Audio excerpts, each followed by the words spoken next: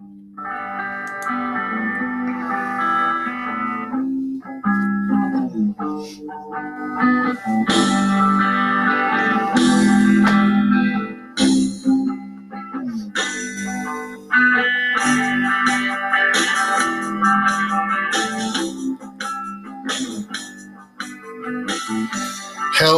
and welcome once again to Refresher, the Pop Culture Therapy Podcast. I'm Chris Levine and I will be your host again this time around. So I read an interesting fun fact about the human brain from a website called nursingassistantcentral.com. I'm going to quote it to you. It says the capacity for such emotions as joy, happiness, fear, and shyness are already developed at birth. The specific type of nurturing a child receives shapes how these emotions are developed. I don't know about you, but this fascinates me. This means that along with fingers, a nose, and a mouth, that these other things are developing in the womb in the same way. The BBC continues this thought when it says, our personality has been sculpted by many hands. Your genes, your friends, the schools you attended, plus many other factors will all have played a part in making you the person that you are today.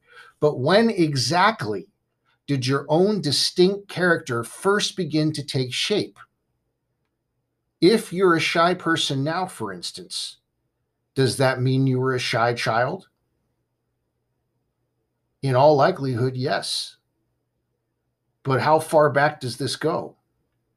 Well, research suggests that there are significant links between our behavioral tendencies when we're just a few months old and our overall later personality. Now, that's not to say that our personality was set in stone that early on, but that the roots of who we are can be traced all the way back to our earliest days. With this, and this is mind-blowing to me, the in utero environment of the mother then is going to be a big factor in that baby's overall personality. It would have to be. So if the baby's mother is exposed to stress and constant confrontation, this will be a part of what's developed within that child before it actually joins the rest of us in the outside world. Perhaps then it would be safe to say that these influences on that child would actually explain certain behavior later, like rages that seem to emerge from nowhere from a child, tantrums, along with either sporadic or overwhelming shyness and or other behaviors that we just simply don't understand. Why are you acting like that? That may be part of the reason. So when a woman, and I'm going to make sure that this is understood, for various and not always easy to define reasons, when a woman puts up with being mistreated while pregnant, inadvertently, she's actually allowing the influences of these other people to control her baby's behavioral pattern by exposing them to things like fits of anger, screaming, rebellion. Awareness of this might shed new light on why children are as they are without having to resort to the excuses of the child just being tired or hungry on every occasion when these things occur. Now, subsequently, while the quote above states that these emotions continue to develop, this will still mean that a parent will have to go above and beyond to help a child to unlearn the behavior it was exposed to while in the womb. Now, this is very eye-opening because ironically, when the child who learned the behavior potentially then gets yelled at by the parent for angry behavior, it's essentially solidifying the behavior further as opposed to changing the behavior. Isn't that crazy? Maybe this is all stuff you've known forever. This isn't news to you, but I have never thought of it like this. Now, I thoroughly believe, of course, with any kind of abuse completely aside, I thoroughly believe that disciplining children is a personal matter. Now, my personal rule in this regard is that I never discipline because my child makes me mad or if they challenge my parental position in front of other people. See, this wouldn't be my intending to teach the child something. It would rather be me reacting emotionally because I'm trying to save face. That's not necessarily parenting as much as it is defending your ego. Pop culture tackles everything we're talking about, and it does quite often. There are articles out there on the internet about movies that they think your kids should see to positively influence them. And then, of course, there's lists of movies that you should never show your kids. Now, I won't read lists and promote either of those lists here, but they are out there. Now, oftentimes, though, one of the things that people don't note are the subtleties that entertainment has where messages are still sent without being verbally easily identifiable. Let me give you an example. Imagine that you told me that you love it when it rains. And I respond, well, that's stupid. Sunshine's way better. You would probably right then and there cut me off. You wouldn't listen to me. I didn't show you any respect. It's too blatant, too abrupt. But if you told me that you like the rain and I said, really? I would have thought you'd like the sunshine better. Wow. Well, if you like the rain, I guess that's okay. Now I've messed with your head. See, I planted a little seed. I've influenced you. You may now, on some level, question your liking the rain, at least a little. I just did so subtly. I have a feeling personally that this takes place in entertainment way more than just blatant messages being sent. Now, for the record, I've never been one to blame movies and televisions as being the only reason for behavioral influences. That's too easy of a scapegoat than to realize that there's way more to it than that. I also don't believe in well, the devil made me do it kind of a mindset. I believe the devil or whatever influence maybe got you interested in doing it, but they didn't do it. You did it. I did it. See, we have free will. And while influences may sweeten the pot for bad behavior, it's ultimately up to us what we choose to do. For children, though, this gets tricky. You see, they don't have the life experience to discern good from bad in many cases and can totally be influenced by movies and TV. And mostly, in my opinion, in subtle ways. Let me give you an example. Let's say a kid watches The Simpsons. Now, the cartoon children on that show are always way more perceptive and much, much smarter than the father on that show. If a young enough kid watches 100 episodes of this, can you honestly tell me that it won't on some level mentally change their view of the dynamic in their own home, at least to some extent, subtly? So I think it will. Now, honestly, I'm going to be straight with you. Before actually becoming a parent, I would find myself saying typical things like, well, if you were a better parent, you'd be monitoring what your kid is watching. Maybe that was true when there was one TV in the house sitting in the living room that was shared. But with massive electronics and portable ways to consume entertainment, it is very hard for a parent to hover over a kid every second of every minute of every hour of every day. You can put parental settings on everything, but elementary age kids know more about getting past them than the parents usually do. So do we throw our hands up? No, of course not. The key is to try, to do your best, to find that line between being reasonable and still being a parent. No one I know has ever batted 1,000 as a parent, but we can try. The point is, yes, Outside influences, for good and for not so good, they affect kids, and we can't shield them from everything. If we could, we would, but we can't. Let me give you a personal case in point here. I remember one time as a kid visiting relatives, and the whole room of adults and kids were sitting around and watching The Exorcist. I was like 6 years old. Now, I remember vividly people in that room laughing at how scared I was because the movie really had no impact on them at all. Different things shaped them than shaped me. And I was a 6-year-old kid. I was really young. That, by the way, was thrilling. And let me just take a moment and sarcastically thank the adults slash parents in the room for letting that happen. Great job. I'm glad I was able to entertain you with my being afraid. I can only hope that that was at least as entertaining as the cocaine you were doing that you didn't know that I knew you were doing in the other room. That aside, knowing that kids had been programmed to react in certain ways, along with their genetic tendencies, and the fact that they still were just children, can change the disciplinary thought process, at least for me.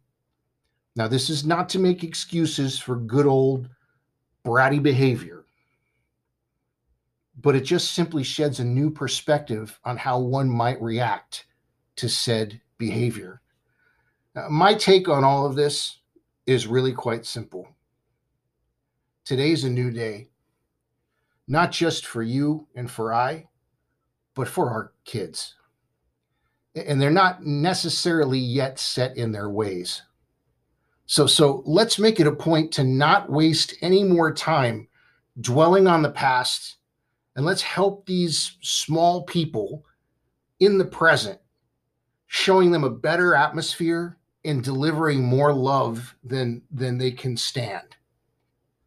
Doing this is not only shaping their tomorrow, but to some degree, it's fixing their yesterday.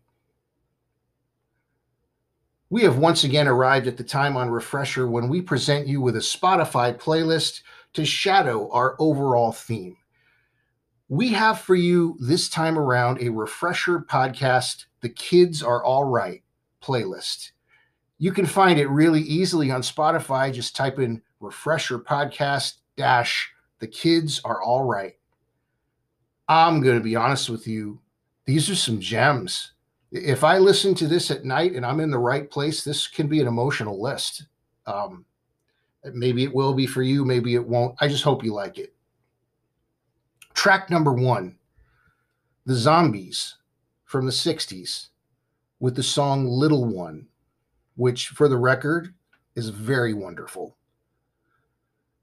Number 2, Isn't She Lovely by Stevie Wonder. Seriously, you can so hear how elated this man was to be a parent. That, along with the pretty amazing chord changes, just make this song a totally sincere and joyful thing. It's so great. Number 3, Ooh Child by the 5 Stairsteps. Number 4, Marvin Gaye with Save the Children from his seminal What's Going On record.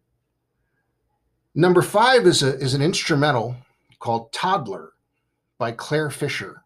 Now, his name may not ring a bell. He's a jazz artist and an arranger.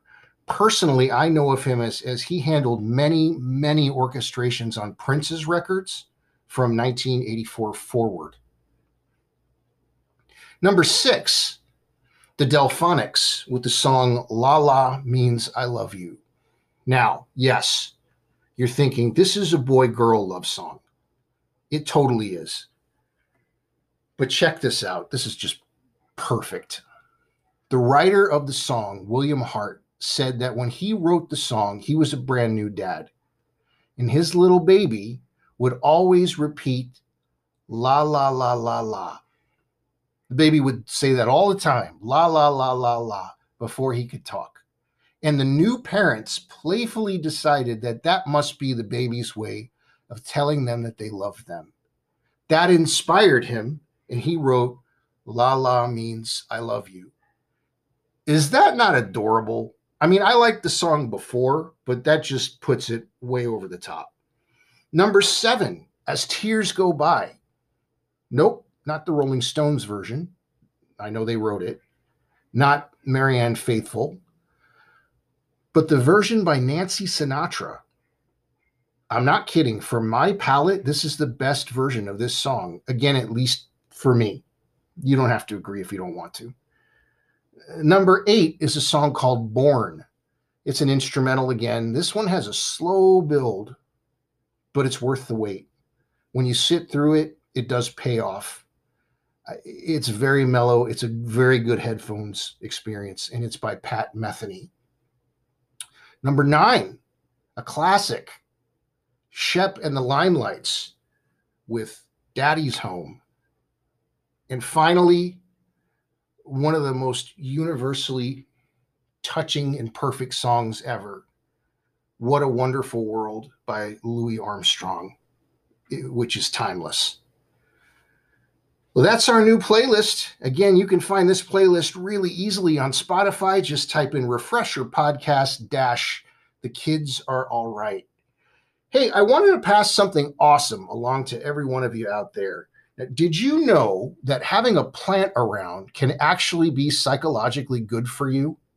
According to Psychology Today, researchers found that people who surround themselves with plant life and other forms of natural beauty, indoors and out, experience emotional and mental health benefits that have a positive impact on their social, psychological, physical, cognitive, and environmental well-being. With that, I want to once again tell you about our friends over at Leafy. What a great idea this is. They offer plants to help brighten your atmosphere psychologically. Now, I always say this, and I'm going to say it again. This isn't just plant sales. Here's what they do that's unique. They provide a pot that comes with a wick and a reservoir. In other words, you don't have to have a green thumb. It makes your plant really easy to care for. And they provide the plants and soil too, if you'd like. But here's the concept, and I love this. Take it with you. It can stay with you in your car. It fits in the cup holder. You can bring it to work. You can put it in the cup holder in a backpack. Not only does it create a nice, refreshing atmosphere, but can provide both the aforementioned potential psychological benefits as well as a great icebreaker to start a conversation.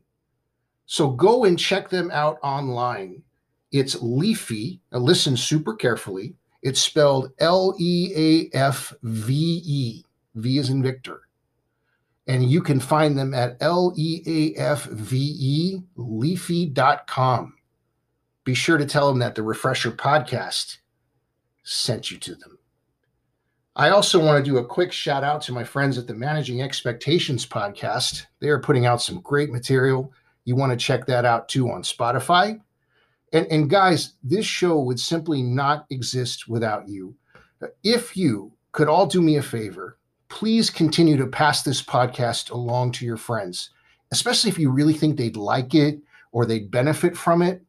Maybe it'll just give them something peaceful to listen to, something positive. Also, if you'd like to help keep this podcast stay up and running, if you would like, you can make a small monthly contribution. Just see the Support This Podcast link under the episode description. It could be as little as 99 cents a month. If you're so inclined, that would be really great. But whether you do or whether you don't, feel free to listen anytime and enjoy anytime because this show is yours. As always, the music that begins and ends this podcast is by the band Dive. The song is called A Day Late, and it was written by Mr. John Villafuerte. But until next time, this is Chris Levine for Refresher, the Pop Culture Therapy Podcast. Everyone, please take care and do yourself a favor and remember that there's a big difference between worry and concern. We'll see you next time.